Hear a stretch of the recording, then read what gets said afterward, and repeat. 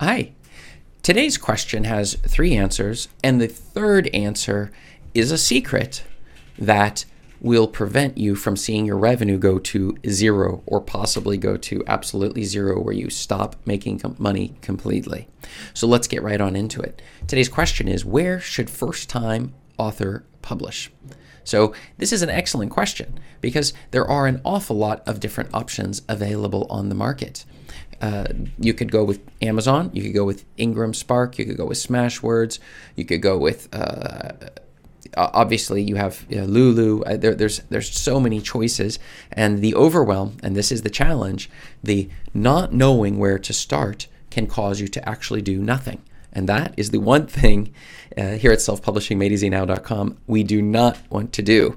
We want to make sure that we are moving steadily through the process.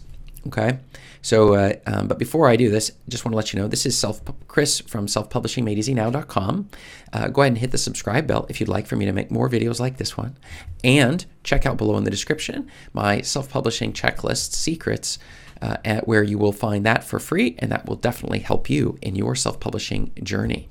So when I first started, I started with books and I listened to podcasts and I started all sorts of stuff trying to figure out where exactly is the correct starting point.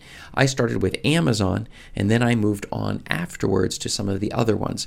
There wasn't really, since Amazon is the biggest, it seemed pretty straightforward. But was it the right choice? Well, let's take a look at the answers.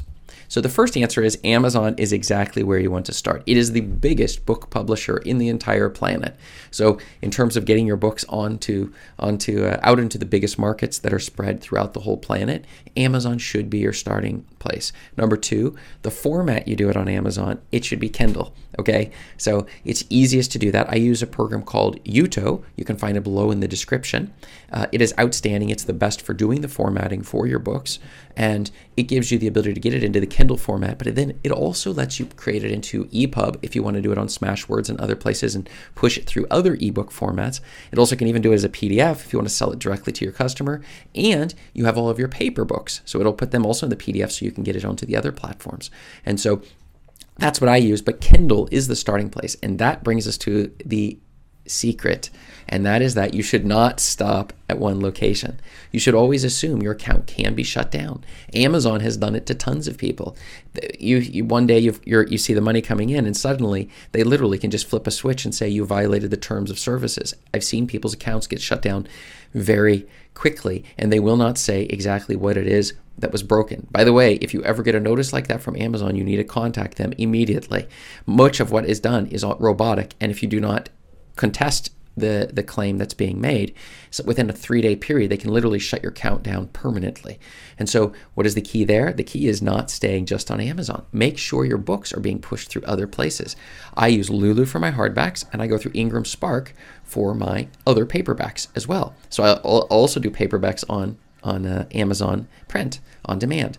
And so that gives you the flexibility. The funny part of it is, even if your Amazon account is shut down for some reason, they will still sell these other books on Amazon. So your books through the other companies, these other publishing companies, they'll continue to do it. The other advantage of going with Amazon is that to make sales on your books, running ads is incredibly powerful. And so you're going to need to be able to run ads, and to do that, you're going to want to make sure that they are on Amazon so that you're able to run it against those products.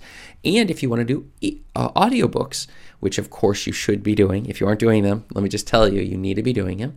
You're going to want to run your audiobooks as well through there, and you have to have the Kindle version of the books available. So to answer your question as quickly as possible here, it is yes, you want to definitely start with Amazon Kindle books, and then after that, you should move on and move off of the Amazon platform for at least the paperback versions. So what have you found? Did you find someplace other than Amazon to be more useful? Or maybe you did find Amazon. Go and let me know below in the comments, and look right above me here and you will see other videos that are answering your self-publishing questions. Thanks.